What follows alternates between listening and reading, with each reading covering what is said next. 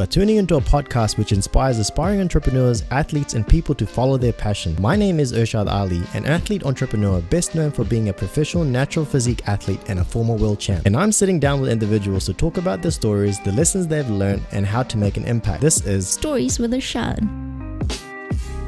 Welcome back to another episode of Stories with Irshad. I know it's been a while, but we're bringing one back with a very, very good one. Today on the show, I have a very important and a special guest. She is a businesswoman, an entrepreneur, investor, and an actual investor that invests, and also a traveler. Has traveled 42 countries and loves travel with a passion. Please welcome to the show, Renay Chand, aka Dut. Thank you. That was quite the welcome, which is really amazing to hear from you because you've accomplished so much yourself. So I feel like you made me sound like much better than I actually am. That was take two. Nobody knows, but yeah. So thank you for having me here. I know it's been a while in the making. It's been about 2 years since we've been planning to do this. So I'm really proud and glad that we've actually sat down and started it. So thank you for having me. Really excited to be here. Thank you for finally making it to the show. I'm so excited to talk about a whole bunch of stuff: business, travel, investment, and most importantly, advice and tips on people that are starting out maybe very early on in their life, in their journey. I suppose some people start very early in investment, business, and travel even. Yes, some people start later on in life. So there's something someone can take away from this episode that I feel that's going to be very beneficial for them to get another view on life. Totally. Yeah, I agree. And by the way, just to clarify things to the audience that is listening and that's watching this on YouTube, the video platform, when I said take two, I meant take two, not because I messed up. It was a technical error. just putting it out there.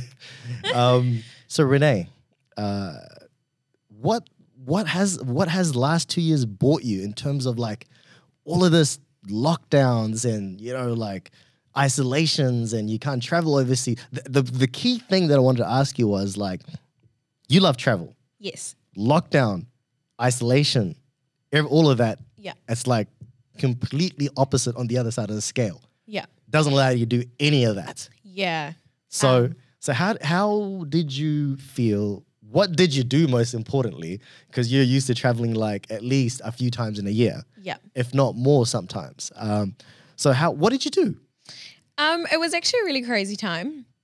I think the craziest bit about it was probably having no control over everything. So I am someone who likes to have control over my life, which makes me sound a bit of a control freak.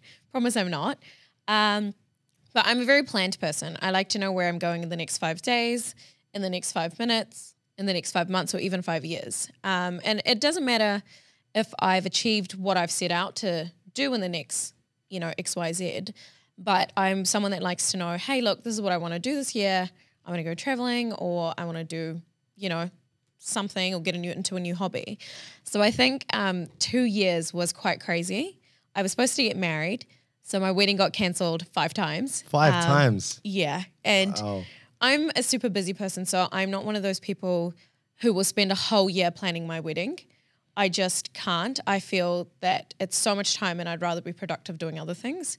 I'm one of those people that would rather, spend a short time on doing things, but making sure that I'm giving it all I've got in that time and pulling it off. And as everyone's busy, but I have so much going on in my life, so I have to prioritize. So I planned my wedding, a couple of times. And then by the time my wedding did come around, which in fact I actually ended up having 3, which is a bit crazy and excessive. I was there too, one of them. Yes. The only reason you weren't there for the other one was because it was during red restrictions, light. yes. Yeah, so we could only have 120 people. Yep. With Indian families, we have massive families, so that's another. But just some of the family couldn't even make that. Yeah. A lot of my family couldn't be there, which really, really sucked.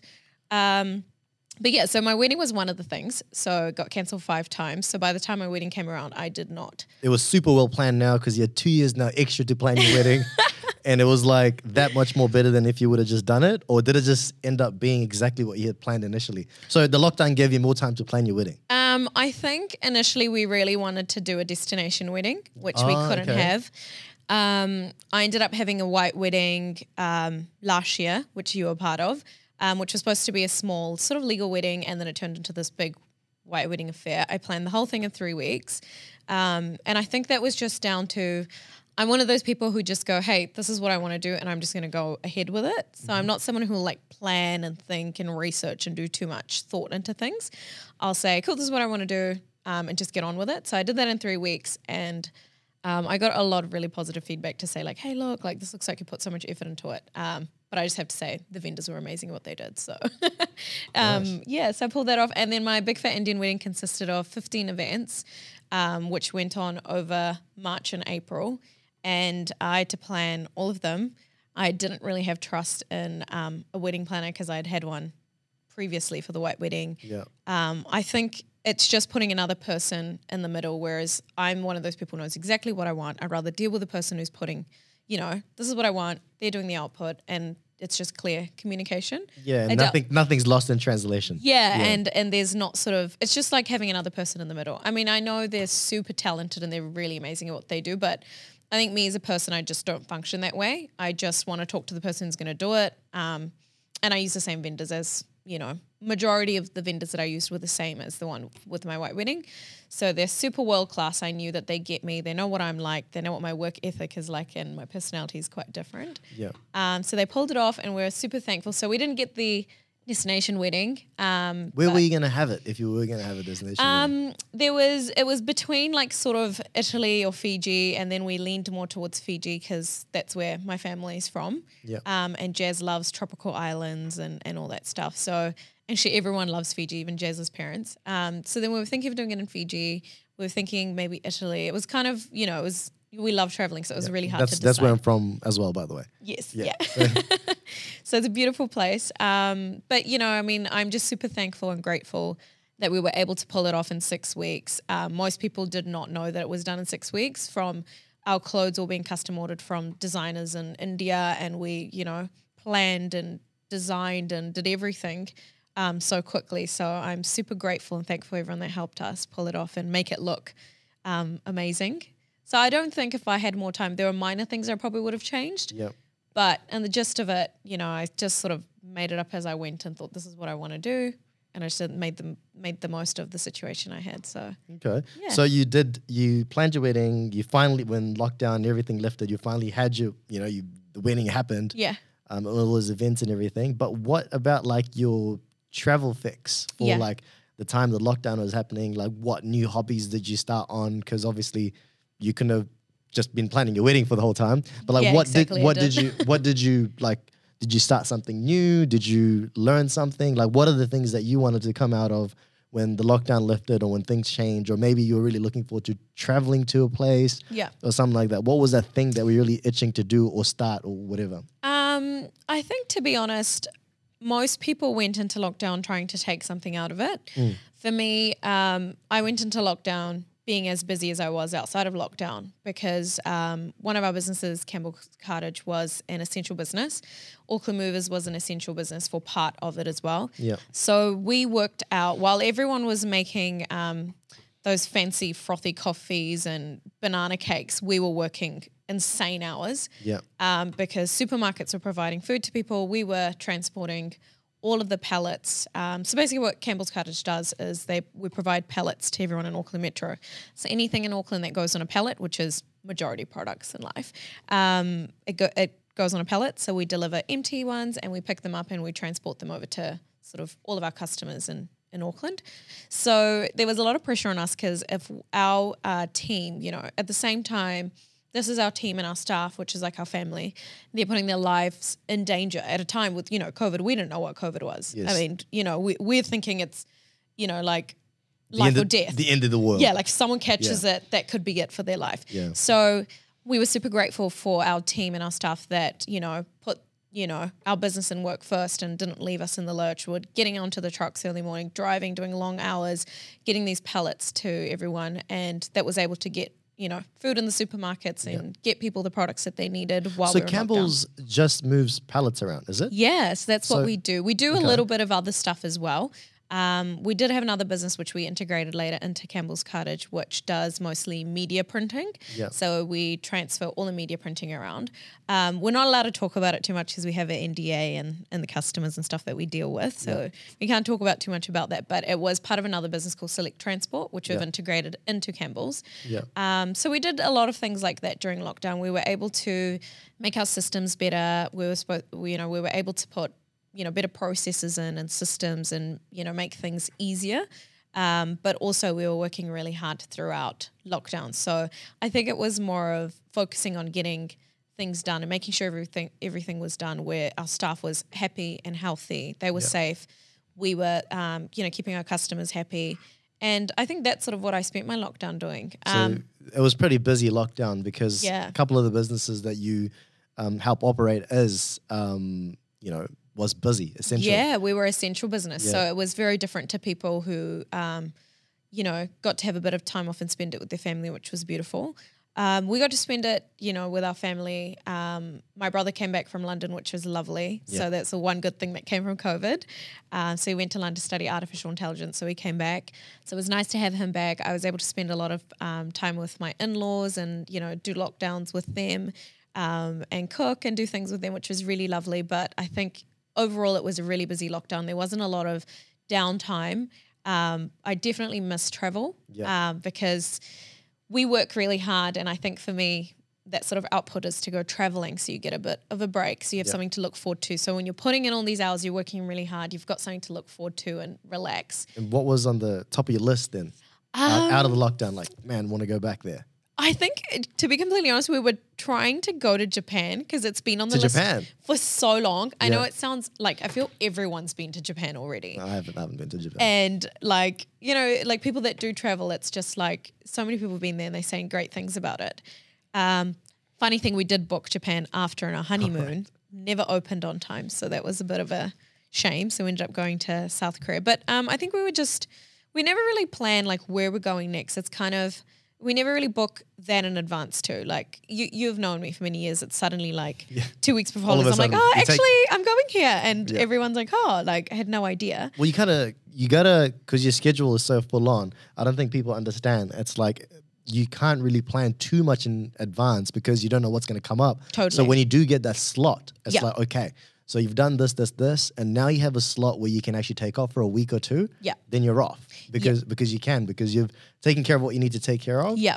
And you don't have anything coming maybe like that serious for the next month or something. Yeah, so you can take off. But then again, when you guys are off and you guys are overseas, to some extent you guys are still online. Oh, totally. Still working because you have businesses running. Yes. It still needs to be overseen. There's still like some decisions you need to make while you're on holiday. Yeah. So you still stay connected to the businesses that you're running while you're overseas. Yeah, totally. I mean, we still have to approve and pay everyone. So that's one thing. But also, I think the beauty of our business is we don't want to be so massive that you become a corporate. I've worked in corporate and I know what that's like. But we're not so small as well where you can just put someone in there and they'll take care of everything while you're away. Yeah. And so I think it's nice. I think the main difference is that you're physically not there, so it feels less pressure for us.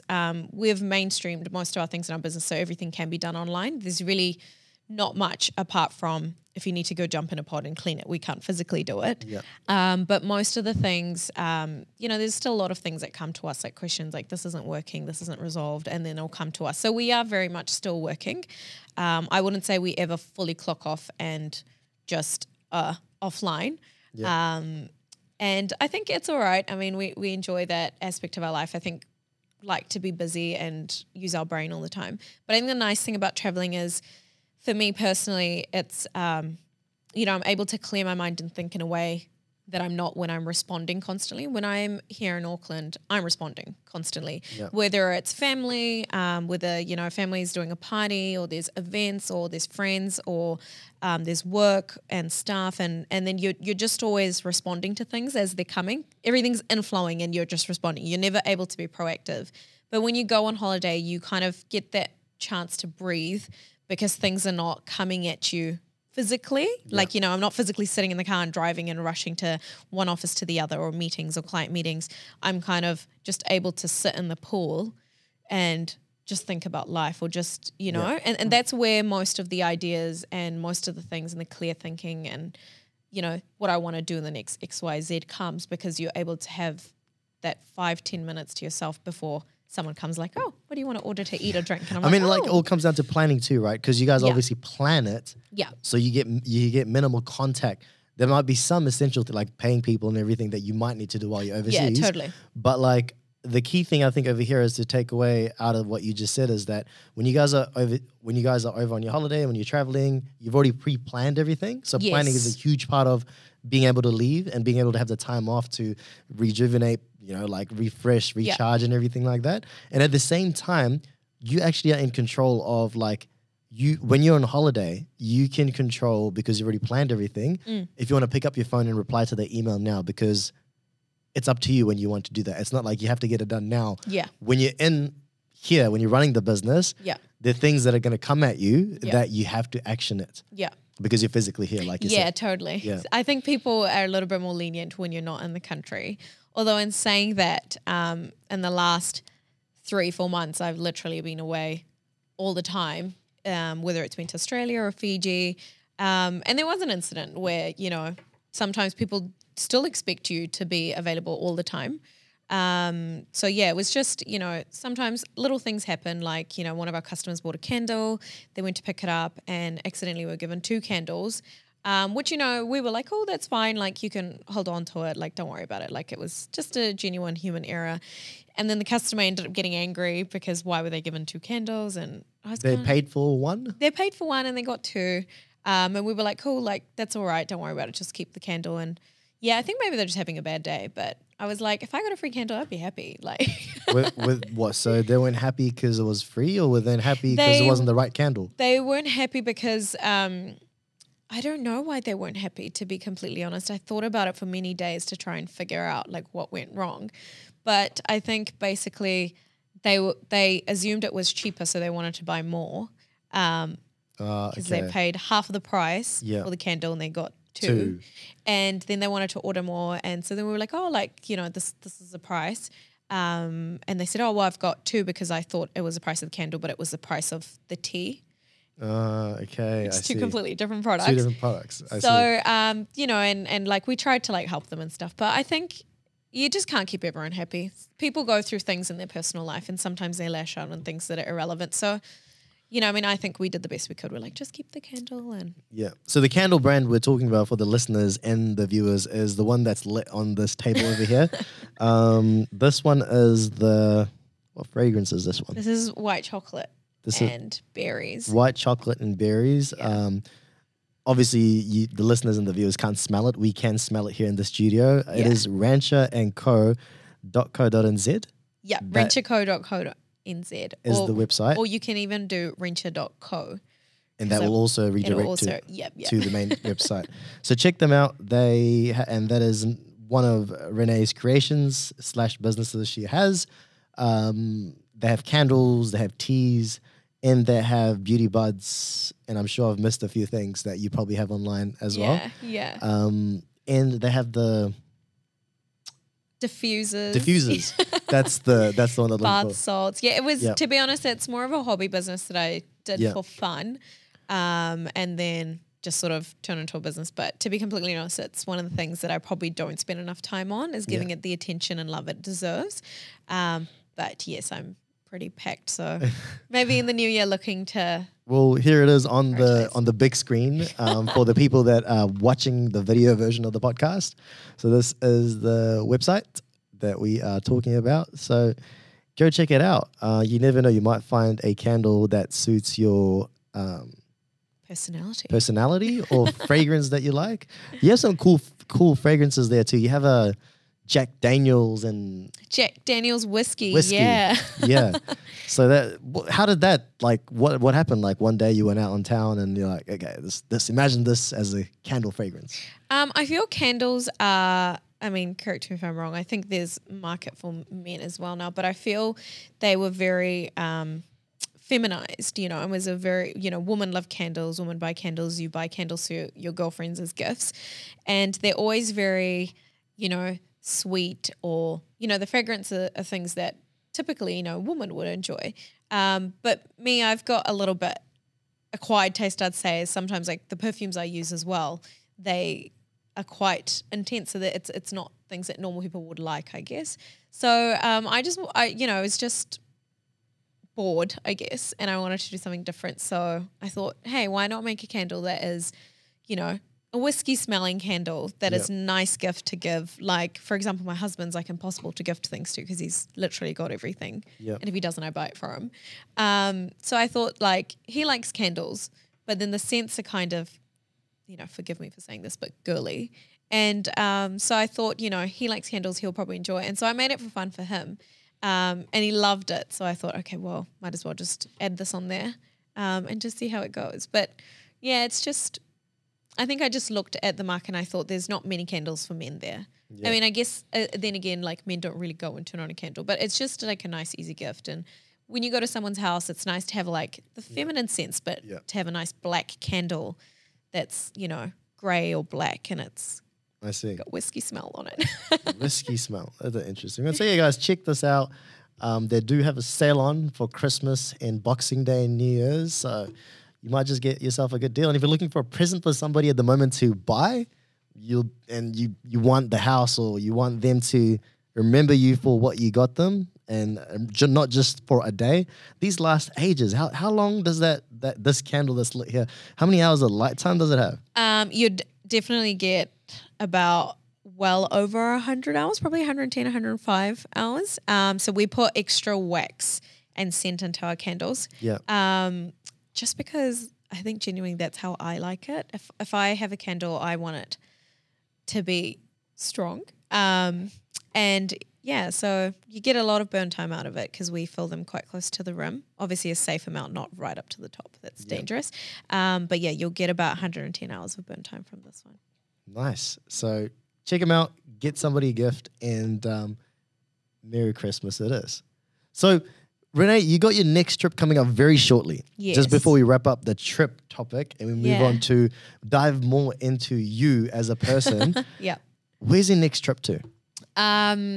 A lot of different things actually. So funny story, Jazz and I were 1 week in Melbourne, 1 week in Sydney that we had booked in for November. And then before that we were in Fiji for 2 weeks in September for his birthday. So we did 1 week with the family, celebrated, and then we were really blessed to have my brother and both of our parents come and join us. So we celebrated in Denarau, and then we went to a private island for a week to just clear our minds and relax before we came back to the manic work. And I think we were just sort of not depressed, but not really enthusiastic about coming back to New Zealand and dealing with work. Although we had this Australia trip, it didn't feel like a holiday. It's like it's Australia. Yeah. It's fun, it's great, it's away, but it's pretty similar to New Zealand. And we go to Australia a lot of the time during the year as well. And so we were kind of just like in this secluded island in the middle of nowhere. It doesn't even have a name. It's near Bigger Island. And we stayed at Royal Davui, and we were like, oh, I really don't want to go back home. Actually, we were standing on a sandbank. So it's this beautiful white sand thing that comes up during the day, and they just throw you there with picnics and, with your picnic stuff and goods. And we were just like, it was just so beautiful. Like you have to be there to feel it. And we were just like, oh, I just don't want to go back home. And we have nothing to look forward to. So the connection was pretty bad there. But we managed to book flights to leave Auckland on Christmas Day. Sunday? Yeah. Oh, so okay. we're flying out on Christmas Day. Okay. Because we just thought, there's really no point flying out after Christmas because our business is all shut. We will spend Christmas Day with the parents and the fly out later in the afternoon. Okay. And the flight is cheaper too, so that makes more sense as well because we never planned, so we always end up spending so much on our flights. So flights are cheaper on Christmas Day. Not a lot, but a little bit cheaper. Oh, okay. Because I think generally people don't like to fly on Christmas Day, but we're like, that's fine. We get the best of both worlds. We'll celebrate Christmas and then the afternoon we fly out. Yeah. And it just works better for business. So we are flying out to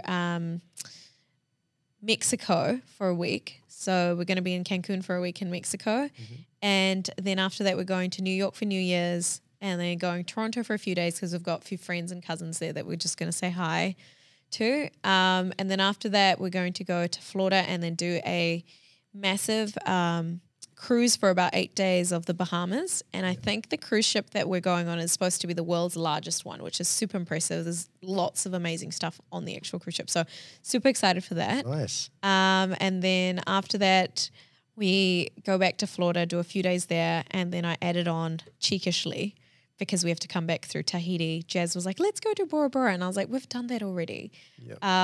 You know, that's where he planned our proposal. And I thought, nah, let's do something different. So we're going to do Turks and Caicos for 1 week and then we'll come back. So in total, we're going for 4 weeks, Yep. which is super exciting. Nice. Sounds like a lot of fun. Yeah, but it's a real change of weather. So I think it'll be a bit hard to pack for. Like usually we go to a warm place or a cool place. But here, you know, we're going to New York for New Year's. So it's going to be snowing. Toronto's going to be freezing.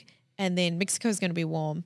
And Turks and Caicos is going to be warm. So yeah, it's going to be a bit hard packing. But it'll be nice 4 weeks away. It definitely will be 4 weeks of sound. How many countries is that? So what? 4. I think in total, so there's Mexico, there's America, there's Canada, Bahamas. I think there's about 4 different countries we're doing there, 4 or 5, and then Turks and Caicos is the 6th country. So it's quite a few countries. I've lost count already. Wow. And then when you come back, you're back into it. Yeah, back into it. Full guns steaming ahead, like so much stuff to catch up on probably. So it'll probably be a few manic weeks before we get back to the normal crazy workload. Yeah. Nice. So that's 4 weeks of, you know, pretty much like paradise, relaxation, you know, recovery. Yeah. Re-energizing. That's great. But take me 10 years back now, Renay. Oh. So take me 10 years back. To do the quick math, how old was I? Yes. I know, but I won't say it. Take 10 years back. Okay, so now tell me about this, Renay. What were you thinking? Yeah. How the 10 years that has now passed, Yeah. what was in the plans and the pipeline, and what were you thinking? How are you going to, you know, what are you going to do with life? How are you going to, you know, how is it going to pan out? How did it go Yeah. now opposed to what you had planned? Yeah. That's such a cool question and a crazy one. It's a really hard one to answer too. I think taking me back 10 years ago, so now I'm 30, the big 3-0, I was 20, so probably just a couple of years, 3 years out of high school because I finished when I was 17. Where was I working? Yeah, so I was at that point in my life, I had come out of banking and got into recruiting, so into HR, which was a big shift.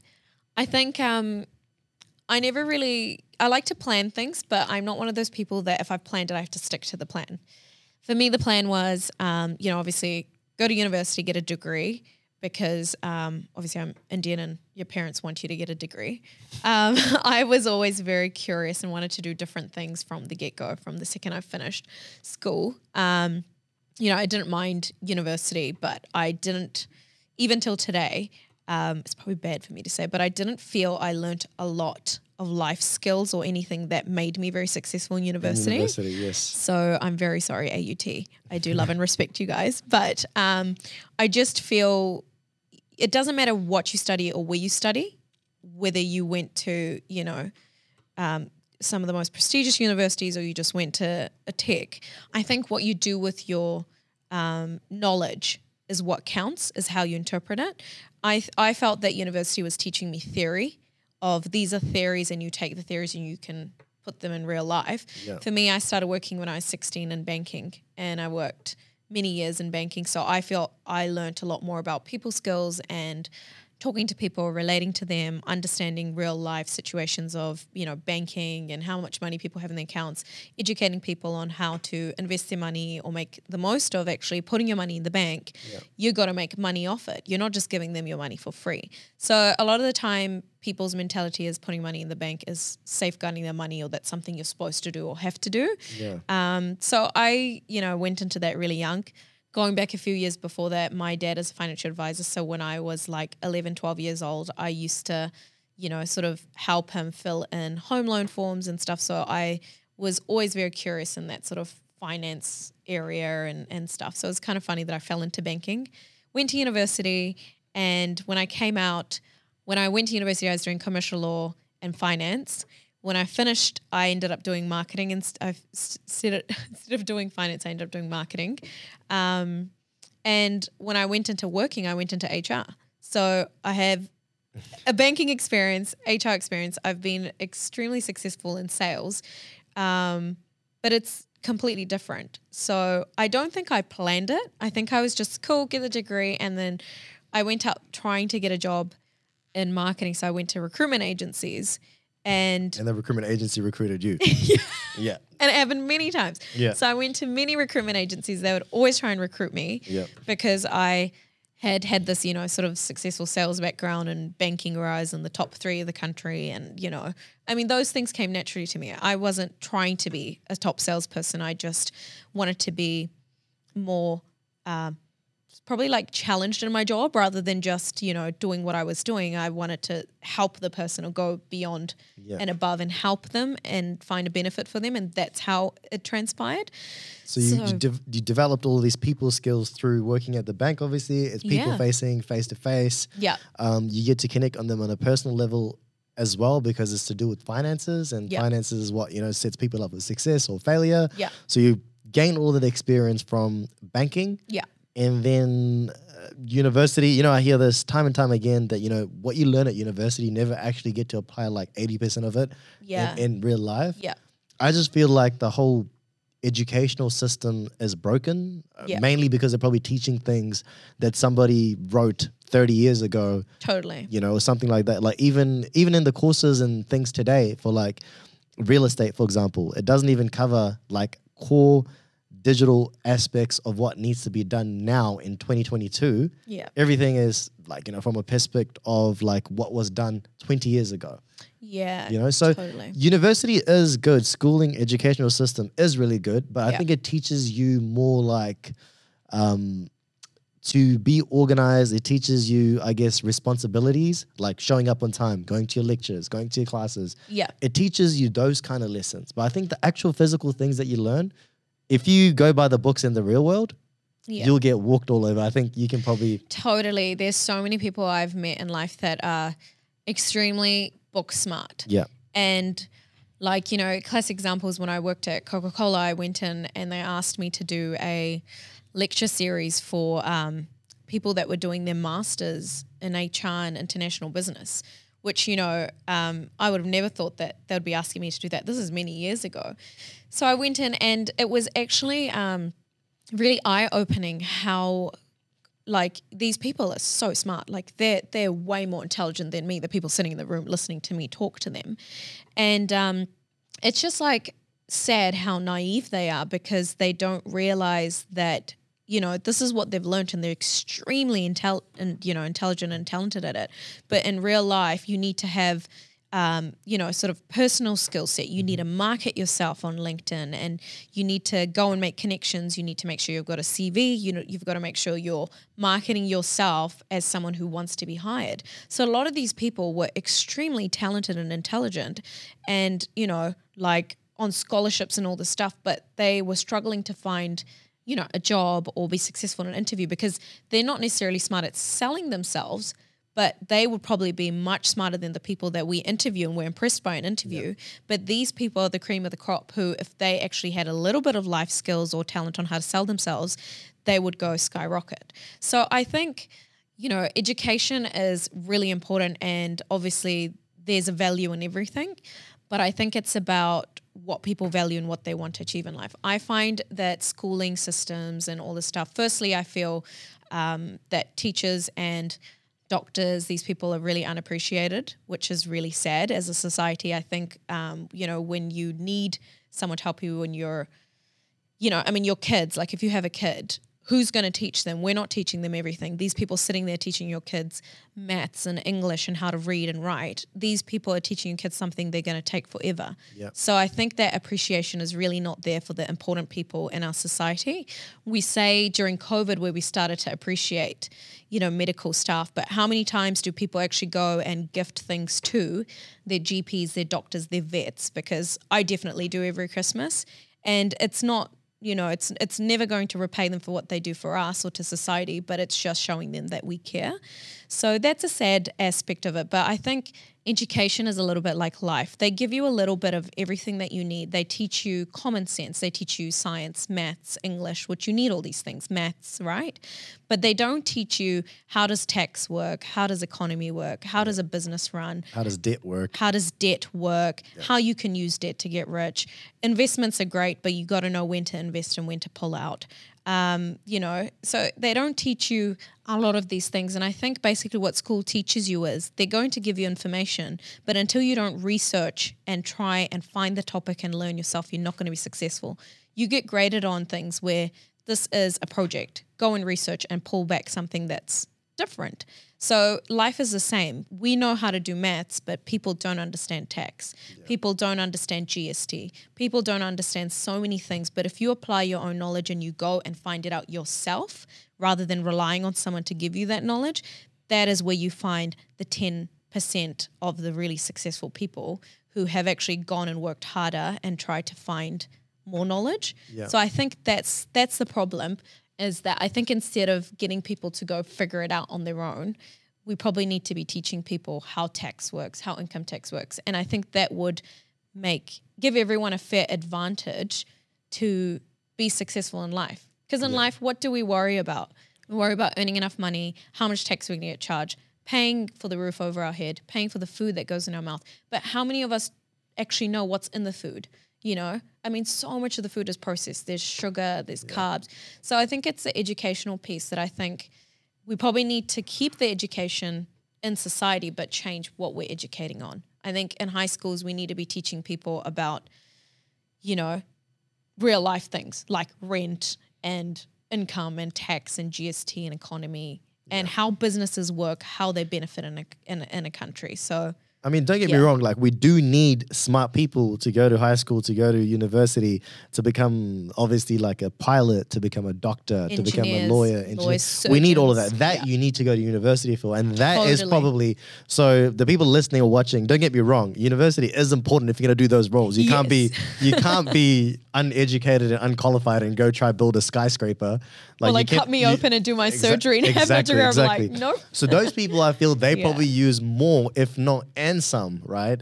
What they learn from university, because you need a qualified person to fly the plane that's gonna, take you to your next holiday destination. Like your lawyers, I mean, those things are different. I did commercial law, so obviously what I learned in university, I would not have learned. Just going into the real world, you'd kind of get kicked a couple of times and bumped before you found out how the law works. But I mean, in terms of what I studied and what I ended up doing in my life, I didn't feel a degree would have helped me get where I did. And some of it's pure luck too. Sometimes people get lucky and they get really good opportunities. But luck. So you believe in luck? I do believe in luck. I definitely do believe in luck. I think everyone has a different type of luck. But I think... so tell me your take on luck. What is luck to you, Renay? I actually think that you can create your own luck. I think that if you're genuine and you're real, you have a good heart and you do good things for others, good things will come to you. That's my mentality on luck. Is it luck or is it karma though? A little bit of both, I guess. Luck is something. You're really stumping me here now. I think it is like karma, but you see, I think you can create your own luck too. You've got to believe in yourself as well, and if you put in the effort and the work, it's got to come back to you. And saying that, I feel I put in a lot of work and effort, and most of the time it doesn't come back to me. Sometimes I'm just like, why is this happening to me? But I think you can. I think there are definitely people that get really lucky. Like if I look at nowadays versus me 10 years ago, it makes me sound like a dinosaur. But, I feel growing up, I felt you had to earn everything. Like you had to have credibility. If you're going to talk to me about finance, you better have worked in it or studied it. Or you've got to have experience, or you're a multimillionaire, you're super successful in real estate, then you talk to me about it. But I feel nowadays it's very different. Like some people are so incredibly talented and lucky that they don't have that credibility, but they've been able to use things like, social media and... Social media is a lot of hard work though. Yeah, exactly. Yeah. And it's really impressive that these people have taken something like social media and they've become a guru in the topic that they don't have necessarily years and years and years of experience in. Yeah. But they've been able to articulate what, some people might find common sense, some people might think it's, oh my God, that's amazing. And they've been able to create so much success from it. Yeah. So I think it's really interesting. Like some people create their luck like that. They put in the hard work. They take something they don't know much about and they go to social media or they go, online, create a website, start a business, and they do extremely well. So I think it's like a learning curve as well that, they created their luck rather than waiting for it to come to them. Like, that's a lot of the time people look at me like, like I'll share my, view on luck. Yes, please. So like luck, a lot of people see me and be like, oh, this guy's so lucky. He's got this. He's sponsored by this brand. He's worked with this company or whatever it is as an athlete or whatever it is. He's lucky that he's in shape. I've heard like all kinds of luck things. But then I think about it, no, actually, for me, it's not personally luck, I don't think. Like I've genuinely, like for example, being sponsored by Balance like 8 years ago or something, like when I got sponsored by them, people be like, oh, lucky you got sponsored. But they don't actually realize the amount of work that I put in to actually be sponsored by them. Like, submitting an athlete CV on to, I think it was 200 something people that also applied for the Balance sponsorship when I did initially. And there was like, Black Sticks and all of these other well-established players and people that went and applied for the ambassadorship deal with them. I did as well at that time. And then I went to multiple interviews for that. And the way I presented myself, the way I proposed to them, the way I pitched to them, pretty much all my learnings through business and everything, I brought out into pitching for an athlete ambassadorship deal with them. Yeah. And then I got sponsored by them. And then, like now here we are 8 years forward, I'm still like one of the main athletes for Australasia. Yeah. People look at me like, oh, you were lucky to be sponsored by them, whatever it is. But then they don't know the things that I went through. Yeah. So I guess, although one thing I will say, somehow it did work out to be was in the whole process, was that I was competing at a bodybuilding show. Yeah. And that somehow it happened to be sponsored by Balance. Right. And I used Balance products before I was actually sponsored by Balance as well. So at that show, there was the brand manager of Balance happened to be there at that show. That she was there for the setup and everything, and she was going to leave. Shout out to Stacey. She used to be the brand manager at Balance. And then she was the one that obviously they brought me on as an athlete. I bumped into her and I said, look, I was going to, how do I get sponsored by Balance? She told me what I needed to do. There's a form that you fill out. I sent the form. I went for the interviews. And long story short, I got the sponsorship. But maybe had I not have bumped into her, I probably still would have applied for it. I don't know if I would have got the same result, but then again, I went through the same process. Just because I bumped into it didn't like speed up anything. Yeah. I still went through the whole thing, the whole 3 interview process for it and everything, shortlisted and temporary contract, main contract. But then what work I did before that, the competitions I competed at, the work that I put into the gym, the food and the dieting and the training. Yeah. I don't think that made me luckier. It just made me ready. Yeah, I think you're right. I think luck is like, I don't know. I think it's like a magical way of looking at an achievement. Like, obviously we know the hard work we put into things. And even these people that, are doing the social media stuff, they're putting in incredible amounts of work.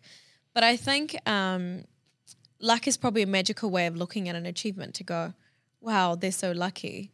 Have you heard that saying? The harder you work, the luckier you get? Yeah, I have. Yeah. Yeah. So I don't know. Because I like to say like, oh, yes, I've had luck. But when I heard you talking, then I flash back to all the hard work and all the tears and the sweat and the sleepless nights and, all the hard work that I went through, which I think people don't really talk about it. I think it's people that go through the hard work, I think it's just an easier way to turn around and go, oh, luck is what it is. But really, I think you've hit the nail on the head with it. It's actually not luck, it's a lot of hard work. A lot of hard work. Consistency, dedication, and like it's kind of like torture sometimes because sometimes it's so much hard work. It's not working sometimes, and then it suddenly does work, and you forget about all the torture. It's kind of like PTSD. You just go, oh, luck is easier to say, but I think you're right. It is probably hard work. It's not really luck, but some people are lucky, like. I don't know. But I guess it's driven by experience. Like, for example, what I say lucky is you go play the lotto and then you win like. Oh, yeah, I don't have that kind of luck. You know, no that's what way. you call lucky. It's, I mean, to some extent, if some people, like, if you've never played lotto, if you never do any of this kind of stuff and you go do it one time Yeah. and then you just win, Yeah. that's luck. Totally. That's what you call luck. That's complete luck. But I also feel being at the right place at the right time. Had you not met Stacey, those opportunities may have come to you, but maybe at a later stage. So I think sometimes it's a bit of a destiny and luck and hard work put together kind of a thing. Destiny's a interesting. Oh God, one here now. we go. So destiny. So is it destiny or probability, do you think? I think. So probability is one thing, destiny is another thing, right? Yeah. So when people say they're destined for something or it was destined to happen, is I it think that or it's is this that they probability? manifested it. They believed in it happening and it happened. Probability, yeah. Because like, okay, say for example, I get a deck of cards, right? Yeah.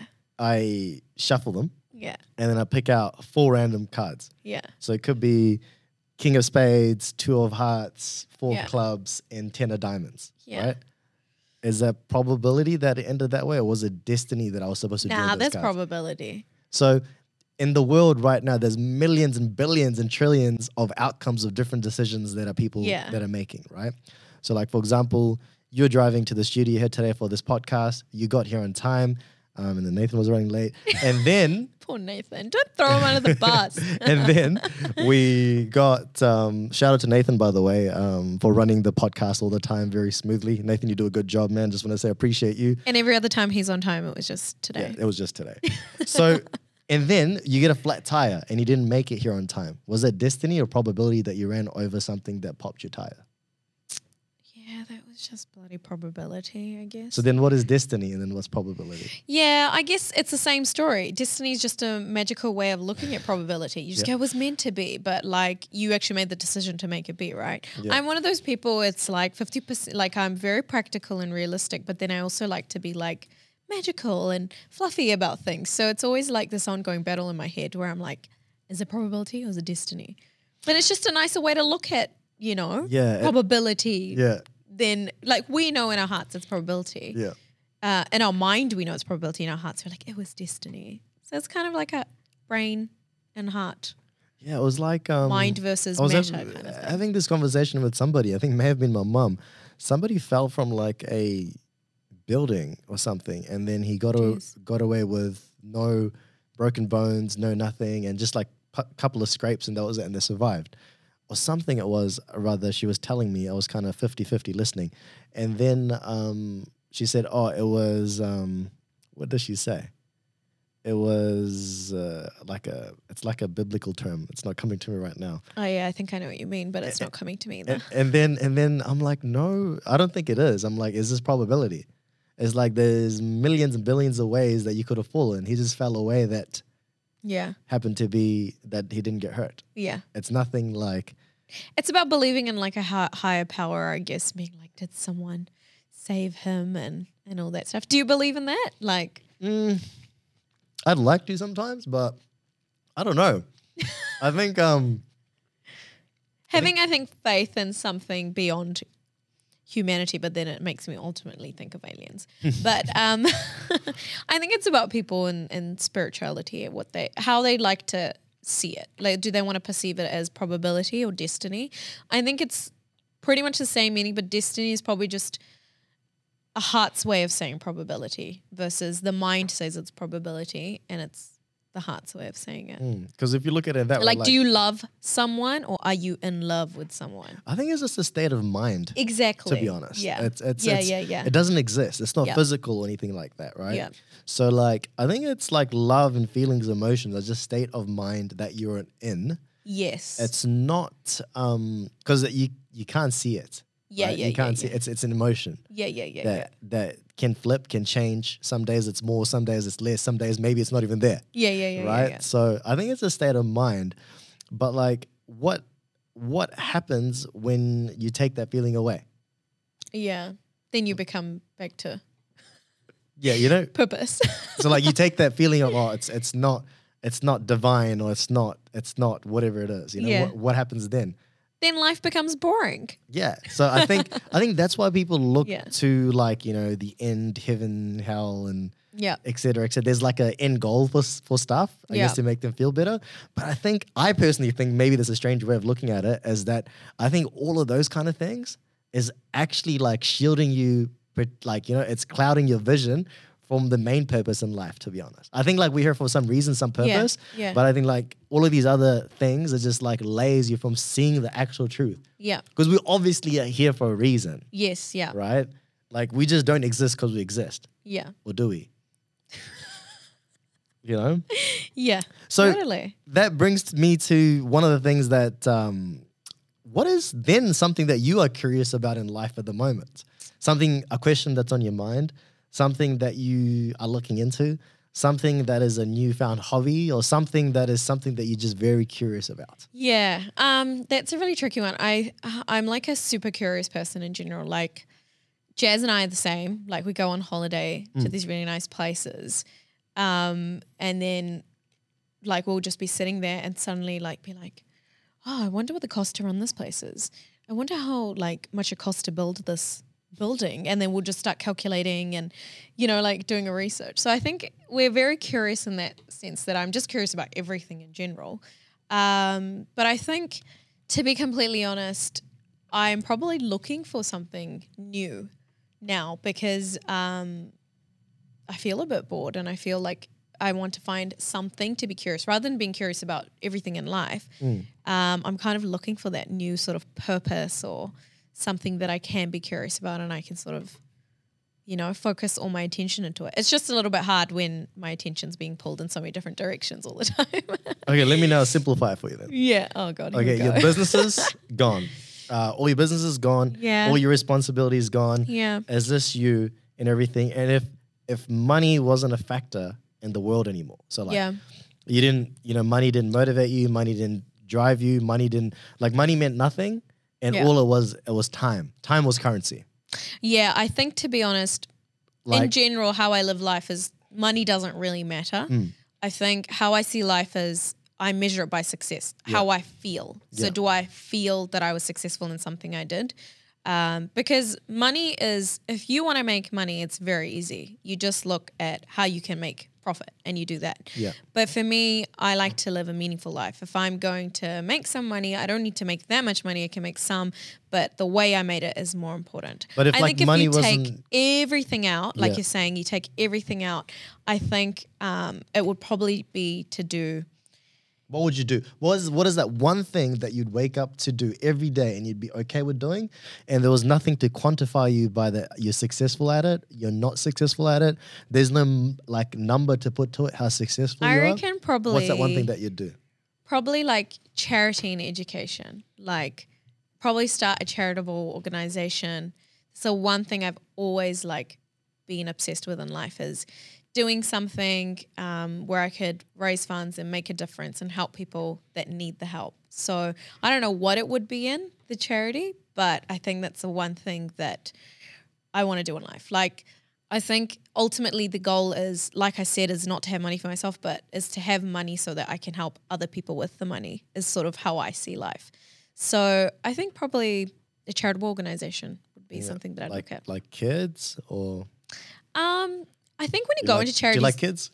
Yeah, I do. I love kids, but I love the fact that they're not my responsibility when they're upset. Other people's kids. Yeah. So I love my nephews and I love all my friends' kids. They're so gorgeous and I love them. I'm sure like one day, if and when it happens, and I'll obviously love my kids too, but I love kids.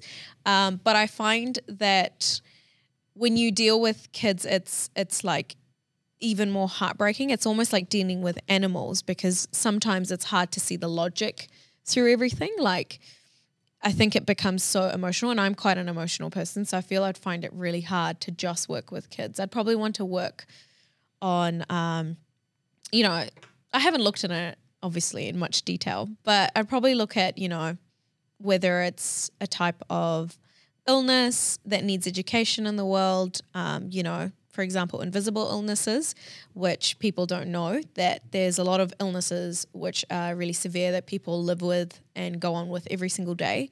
And like you would never know if the person didn't tell you and they didn't say like, this is what I've got and this is what it actually is. A lot of the time I've heard a lot about it. So I've done a lot of work with Rotary and Rotract, and I've met a lot of amazing friends, and I've met people through that have heart conditions, that have got, all sorts of things that are going on that you could never tell, and they're extremely successful. They've always got a smile on their face. So I think probably something that would educate people about that, and also share other people that are going through a similar thing, because there's not a lot of communities for that. Like there's a whole focus on whether it's cancer or whether it's diabetes or certain aspects of illnesses. But I think invisible illnesses is really interesting because it's something that someone has that you can't tell until they speak about it. That's true, right? Like these days, especially with social media, I think more people spend time online watching other people's lives or watching content online in general. Totally, yeah. Than like speaking to people about their own problems, Like one funny thing was I was saying, I can't remember who I was saying it to the other day. I found a really, really thing was like I was looking from the outside and I could understand and I could see it. Like a lot of people that I saw online, the World Cup finals was on between Argentina and France, right? Oh, yeah. A lot of like so many guys specifically, they were more concerned about Messi's career than their own. Yeah. They're like, oh man, we wish he wins the World Cup. He deserves it. He has such a good career. He's accomplished this. The way they speak so passionately about Messi's career, of what he's accomplished, and he deserved to win the World Cup. Yeah. And in my mind, I'm thinking, man, you guys, man, when was the last time you looked at so closely at your own career? Yeah. So much energy, so much passion, so much love. Yeah. Towards wanting to do what you want to do. So I found that really, really funny. Yeah. That that would come out and speak confidently about that, instead of speaking about themselves, that like the same way, like, hey, look, this is an issue that I'm having, blah blah blah, can I get help, and I need help with, to do whatever it is. But they're so driven by what you can have some too. I'm having some. That I found that really, really funny.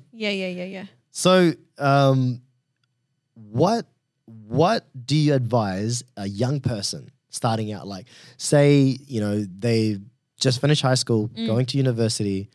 They might be just starting university, halfway through university, could be even like say, okay, in one of those stages.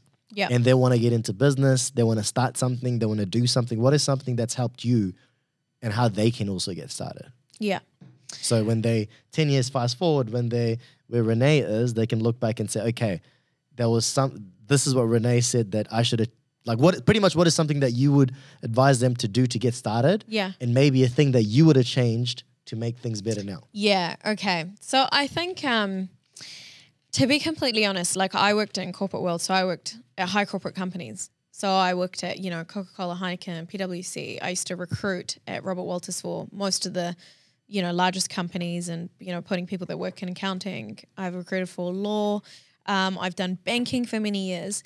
So I think for me, having that corporate job, because a corporate job is like a box. Yes.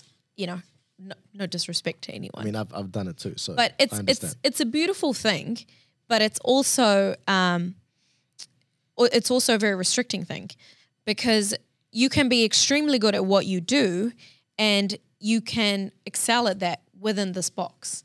You can't go outside of the box and start building a triangle or a hexagon, because you are a box, because you work in a beast that you're extremely proud of working at, but this is your actual responsibility, is to be in the square and to do it really well. So what I found was, and that's probably why I moved to so many industries randomly in my life. And I How call many? I went into banking, and then HR, and then, now there's like trucking, there's like property, there's investing, there's like stocks, and there's, the float center, like so many weird stuff that I've done. But it's probably because when I was in corporate, I would do really well and I was working really hard, and I didn't feel as though my work and effort I was putting into this box, you can't really measure the difference that it's making into the big company, right? So if you're working at, I don't know, what's a brand? Like, you pick a brand. Like a New Zealand brand? Yeah, any brand at all. Or like the Warehouse Group? So say you work at the Warehouse Group and this is your job, you can't actually quantify and measure everything that you've done and all your hard work, you may have put in 500% and other people are putting in 5. You can't actually quantify and measure your input. And even if you can, there's corporate, there's politics, there's hierarchy, there's all that. You'll see people getting promotions that don't deserve it because they're friends with people. Yeah. You'll see... Or this is a good one, that they've been there the longest. Yes, yeah. Or because they're older than you, they think they deserve to get paid more because they think you're young and... You don't have as much you don't have as much as experience, but they don't know that, like I've been working since I was 16. I look young, but like just because I'm young and I'm pretty and I wear makeup and I dress up and go to work, that's not who I am. Like my work ethic is I'm a beast. Like if I'm at work, I'm there to work and I want to work and I want to do it the best I can, not to compare or compete, but for myself because I need to feel a sense of achievement. Like I went to work today, I gave it all I've got. Yeah, I feel good. But I think had I known earlier that if I had gone into business and I would have the flexibility, I could implement what I wanted, I could change things, I can evolve things, I can go into a new industry and whatever work I'm putting in, I can actually measure and see it and change things straight away. I probably would have done it sooner. So I would have done it sooner. Yeah, I love and I always have a love and respect towards my corporate career, which I find a lot of people turn around and try and put people down. Like I've seen it so many times. People that work a corporate job, like some of my friends being like, oh, but I don't have those problems because I have, I am employed, which is then putting down someone in business. But then so many times I've heard people go, oh, I'm going to work in my family business. I've never worked for someone, haha. It's like everyone has a place in society. People in corporate are extremely intelligent and successful and make these big brands what they are, but people also running their businesses are super, So there's that sort of sense of battle, who's better than the other. I think So like what you said, that I think it's really makes sense. Like, but I think like personally for you, I think because your corporate life, what you've done in work, I think that really sets you up exactly for doing your own businesses, right? Yeah, so I think maybe if you would have changed earlier, maybe you could have had a head start.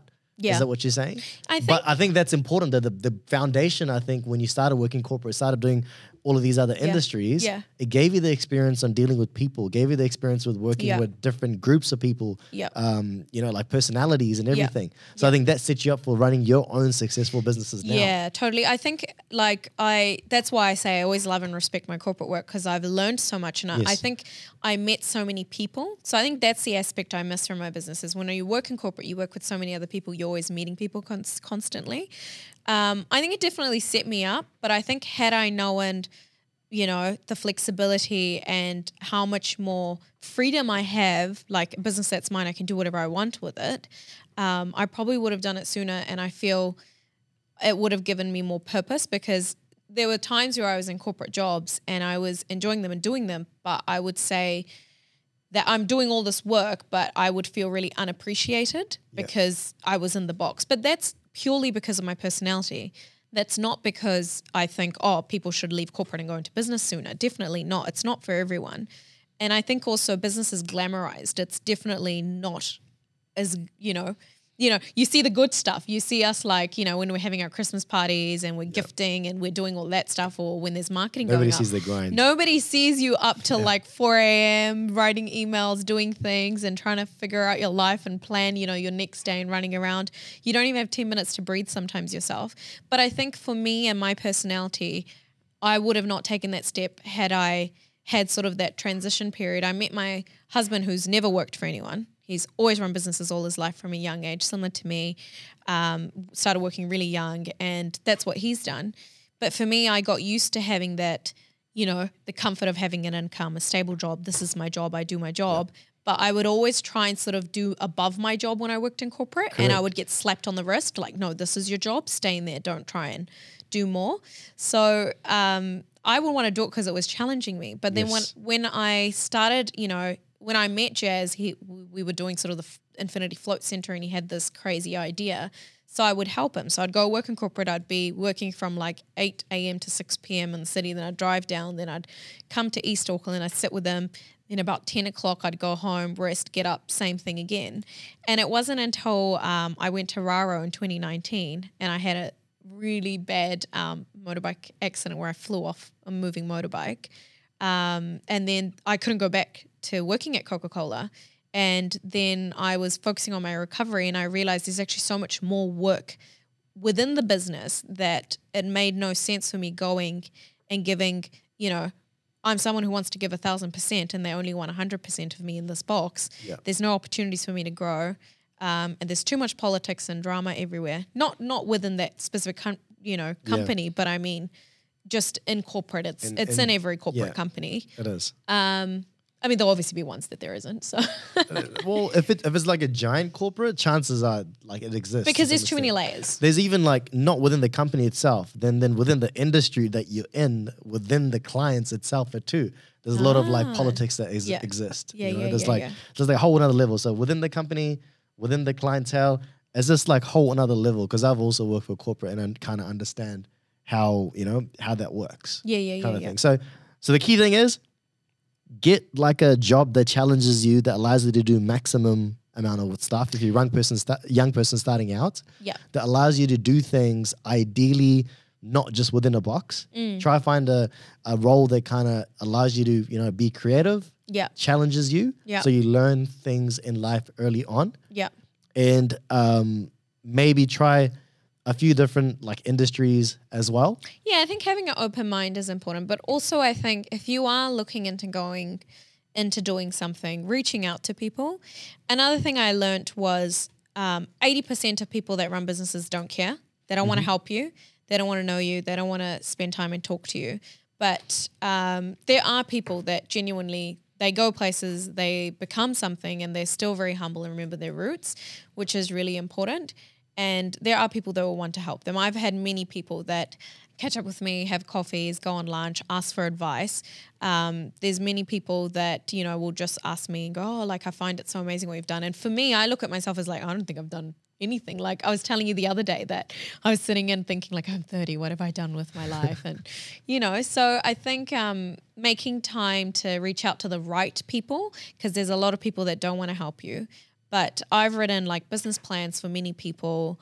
I've given them many ideas, like, real business people with a good heart and that wear their heart on their sleeve will want other people to be successful, because running a business is a community.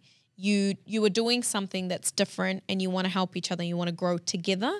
And I found that there are not many people that are like that. So when you do find those people, you keep them close. And just, go and ask people some questions. But you can ask as much as you want. Until you want to do it, it's about who's going to support you and stand there and do it with you and check in on you is more important. Because you can go have coffees with anyone. You can go have coffees with CEOs, this and that. But you really need to talk to the people that are running the business and are genuinely going to help you and answer you. And those people that that, hey, if I start a business 6 months and I'm struggling with something, I'm just going to ring them up and they're going to, help me out and give me their context. Because it's all about context. You generally want to work in business with people you like. That's the thing. Like if you don't like someone, you don't want to do business with them. So you want to work with people that you like and reach out to people that, are going to make time and sit down and talk to you.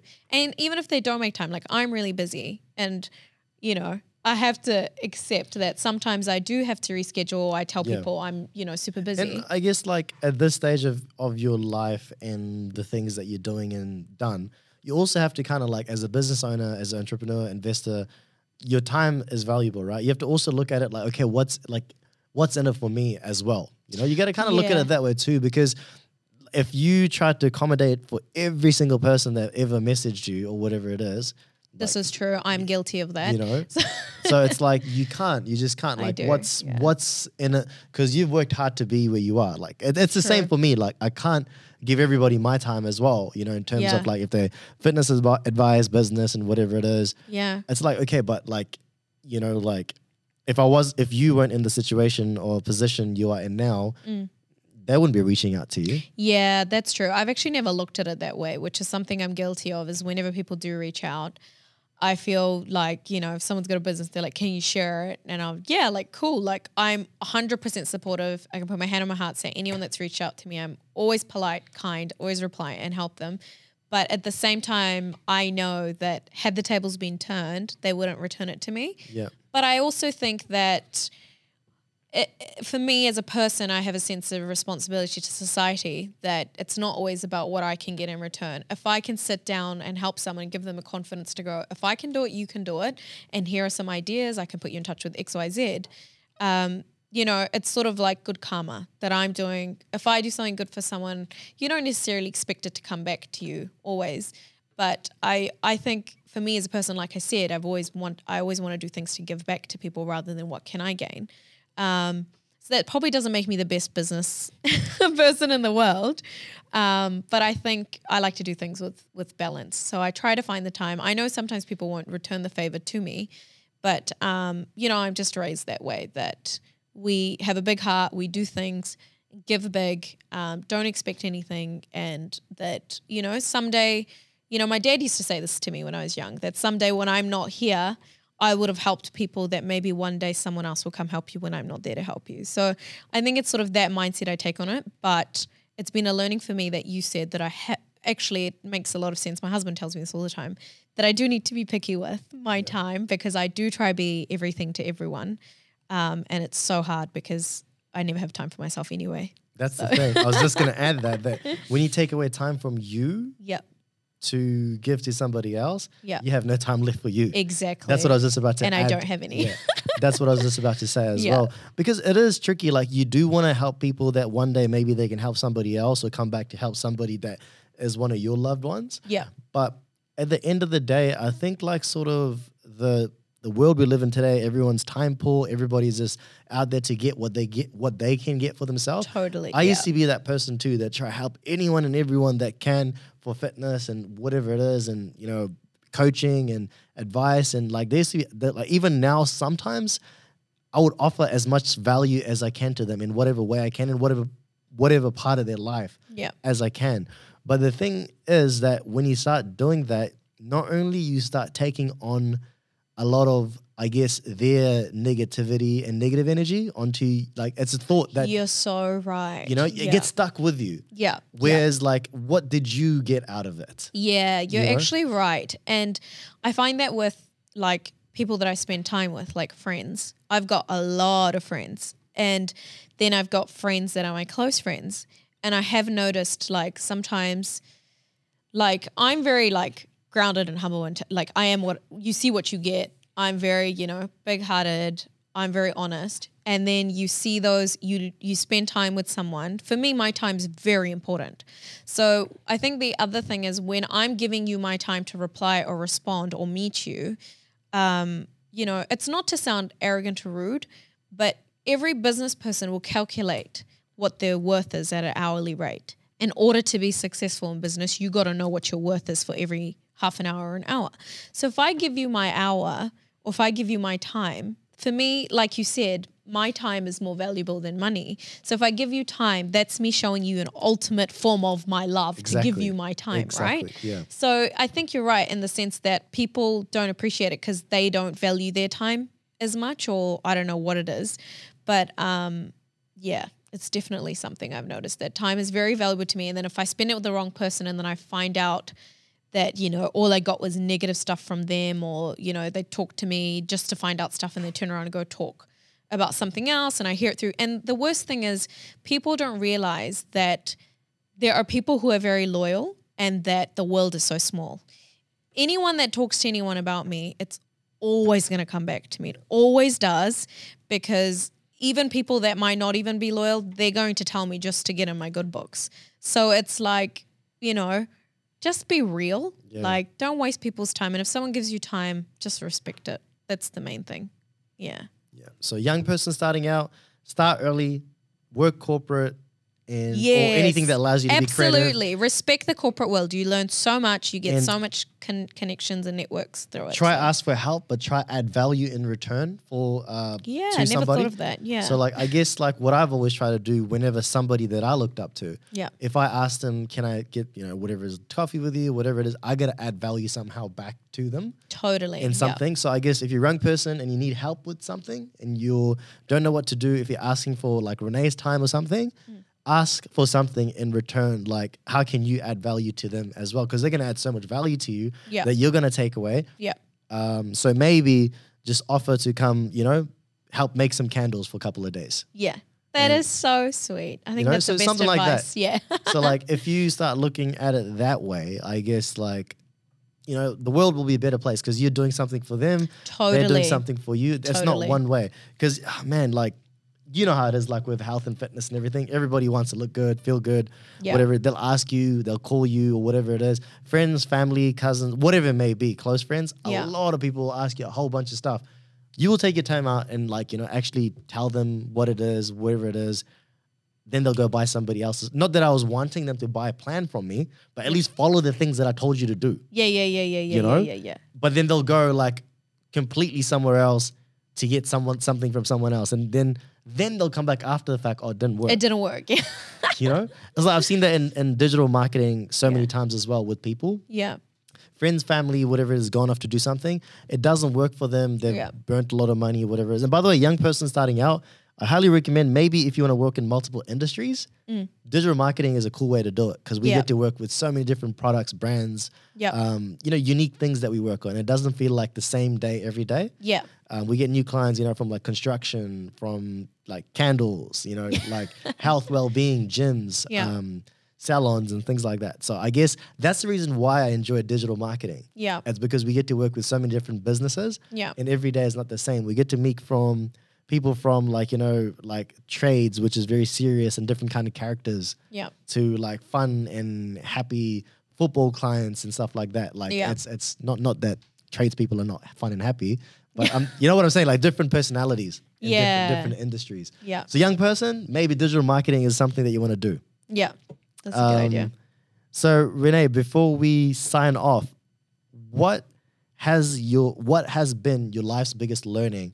Like finish it off on a high note, on a positive note. Oh my God. I mean, it can be something that was negative, but you turned into positive. Yeah. Or something like that. Like, what is that one thing?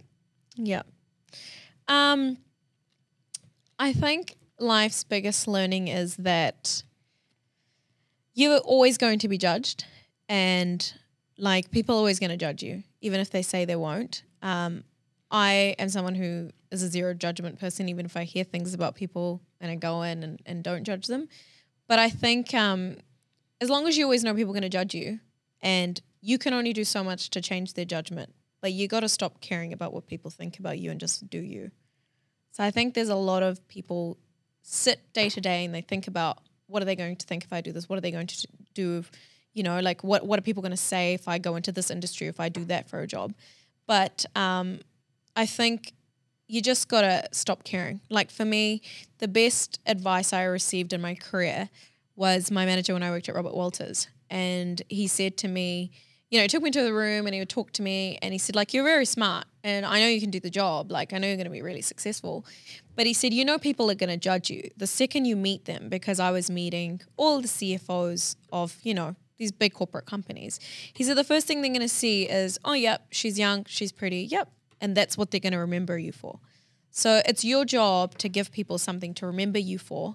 So you've got to make sure that you share your knowledge with people when you talk to them, not just be face value. So I think that's my life's biggest learning, is that I was very oblivious to that. Like, I didn't think that's what people thought of me. I thought that, oh, people take a genuine interest in what I'm saying. Yeah. So since then, I've noticed that whatever I talk about, I make sure I'm going the extra mile so people can understand and respect there's more to me than face value. Yeah. So, yeah. So and I think you're 100% right in that context, that a lot of people, doesn't matter what part of life they're in, what stage of life they're in, and what they're trying to do in life, they value other people's opinions way too much as to what they should. Yeah. A person that is putting a negative comment on your social media platform, a person that lives in your neighborhood and is going to look at what car you drive or what's happening in your family or what, you know, who you hang out with, what they think or what they're going to say, it does not change or impact your life in any way or any form. Yeah. Especially like, you know, a lot of online bullying, whatever it may be, whatever people say, it used to bother me too. It used to, like, when I first got started on social media, this whole athlete thing, it used to bother me. Why do people hate me so much? Why do people say negative? They hate you, but you're so sweet. That's the thing. Some people, they dislike you. Yeah. Because you're just doing well at the thing that maybe they wanted someone else to do well at, Yeah. or they want to do well themselves. Yeah. So they try to nitpick the negative things, or like the not so flattering things about you, whatever those little things might be. Oh yeah, and they'll just make up stories and Yeah. all sorts of I stuff. mean, that bothered me at the start. So maybe like 12 years ago or something. Yeah. But then over time, I started feeling like sorry for them, because I'm like, man, these guys must be very low and sad in their life to be able to take the time out Yeah. to go on someone's social media account, to take the time to look at their content, and then to leave a negative comment. Oh, and they leave negative comments. Yeah, on you it. should, like negative comments, negative messages. People, I get like a lot of it all the time. I really don't get people who can do that. Like even like on the Herald, they'll put something, they'll put something, and then there's people attacking the person, or, like I'm like, okay, fine. Have you not heard? If you can't say anything nice, don't say anything at all. Like, you don't need to put negative stuff on people's, Yeah, there was this, And you wouldn't do it in person. Yeah. If they met you down the road, they No would way. never come say it to your face. No way. So then what makes it okay to do it online? Exactly. Yeah. Actually, Harold, that reminds me. I left, like, there was a comment about Messi and this boxer guy on You're like, let me quickly cover myself. like I put so I genuinely didn't know who this boxer guy was, right? I read the thing. It was supposedly some famous boxer from Mexico, right? Or something like that. And then I put a comment on, and he was apparently put a tweet up on Twitter that he was going to punch Messi in the face Oh my God. because he got a Mexican jersey, and Messi was taking his boots off, and he accidentally touched the jersey with his boots on the floor in the changing rooms. And he put up a tweet saying, "Oh, Messi's using the Mexican T-shirt with the Mexican flag on it to mop the floor." Oh my God. And they made a whole article out of it. Yeah. And I just put a simple comment: "Who's this person?" Like the person's name, I think was like, I can't remember the boxer's name. whatever. Who's this person? Yeah. That was my comment. And then I got so much hate on that. I mean, some of them I can't even tell you. I got so much hate on that because I use my athlete page to usually interact on sports things. Yeah. So I got so much hate on that. And then when I looked up the boxer, I mean, 14 million is a lot of followers, Yeah. but Messi's got over 400 million followers. Yeah. Then I was like, the point I was trying to make was more people are more likely to know him Yeah. over that boxer. Yeah. And if you guys are, they're just making such negative comments towards Messi. Oh my God. And I was genuinely asking, who's this guy? Yeah. And then I got like, I think 36 something negative comments. So I think it's just people have too much. The people are very opinionated, and I think social media is just easier to attack people through. so that's a very good life learning though. Do not care what people say or think of you. Yeah. Live life and make decisions what you want to do. Whatever you want to do, because if you're gonna think about all the time what people are gonna think of you, you're closing yourself from your full potential. And whether it be a positive outcome for you, whether it be a negative outcome for you, Yeah. at least it's your decision and Yeah. you live either the consequence or the reward. Yeah. And I feel like it's the most important part is if that decision is yours and it's not based off of what someone else thought of you. Yeah. And I think to always stay humble too. Like, always remember who you are. There's some people that you meet and you're just so mind blown that they've achieved so much, but they always stay true to who they are. Yeah. And then there's some people that get, a little bit of success and they completely change. We're all humans. And the end of the day, like, nothing matters. No little level of success or money or fame is ever going to change you. It's always about who you are to your core, and staying true to yourself is the most important. I don't think money, fame change people. I think it only exposes who they really are. Yeah, true. I think that always existed within them. Yeah. Is now that it's fully come out. The ego. The ego, their whatever it may be, right? Yeah, right. It's yeah. like, it's not because money doesn't have a mind. It doesn't have a thought, doesn't have anything. It doesn't it's- really have much value. Apart from It doesn't buying power. have, Yeah. it doesn't have something money's not a thing that talks to you. So it can't make you change your mind. Yeah. You are the one that was always that person Yeah. that is now It's just accentuated there. showing, Yeah. showing the reality of who you are as a person. Yeah. Money, fame, any of these things that people say, oh yeah, he got famous and he changed. We'll see when you become super famous after this podcast. Hey, Nathan, we'll go check. No, but that's the thing though. I feel like Yeah. money doesn't change people, fame Yeah. doesn't change people. It's You're the right. people Yeah. that were always that. Yeah. Like you give like $100 million to a person Yeah. that is good, Yeah. they will do good. Yeah, that's true. You give $100 million Yes. to a person that was good. Yeah. Now they do bad. It's money that hasn't changed. Yeah, it's That the money person. remains the it's same. It's the intent, yeah. It's the person. Yeah. So on that note, Renay, share one thing with us just before we sign off. Something that you've never shared before. Something that nobody knows about you. Something that we're only going to hear it today on this podcast. Oh my God, I hate questions like that. I think something I was talking about it earlier actually, and I've never told anyone, but I have this really weird talent where I listen to songs and I somehow just know the lyrics after I've listened to it twice. So Jazz calls me a jukebox because literally I can listen to any song, whether it's like rap or R&B or like anything, even Indian music or even Punjabi music, even though I don't speak it fluently. Like I just listen to things and I remember it. So I thought it was very normal and everyone can do that, but Jazz gives me real anxiety about it. So But Jazz knows about that. Something that nobody knows. what does Jazz not know about me? I feel like I'm such an open book. There's nothing people wouldn't know about me. Come on, give us some of the spice. And if Jazz doesn't know, then my dogs know about it. People, I said. That people don't know about it. My dogs are a person. How many dogs do you have, by the way? I have 3 now. 3. Yes. Any it's more a on the way? madhouse. No way. When the little one's naughty, I was like threatening him to put him on Trade Me again. So yeah, I hope SPCA doesn't show up at my doorstep.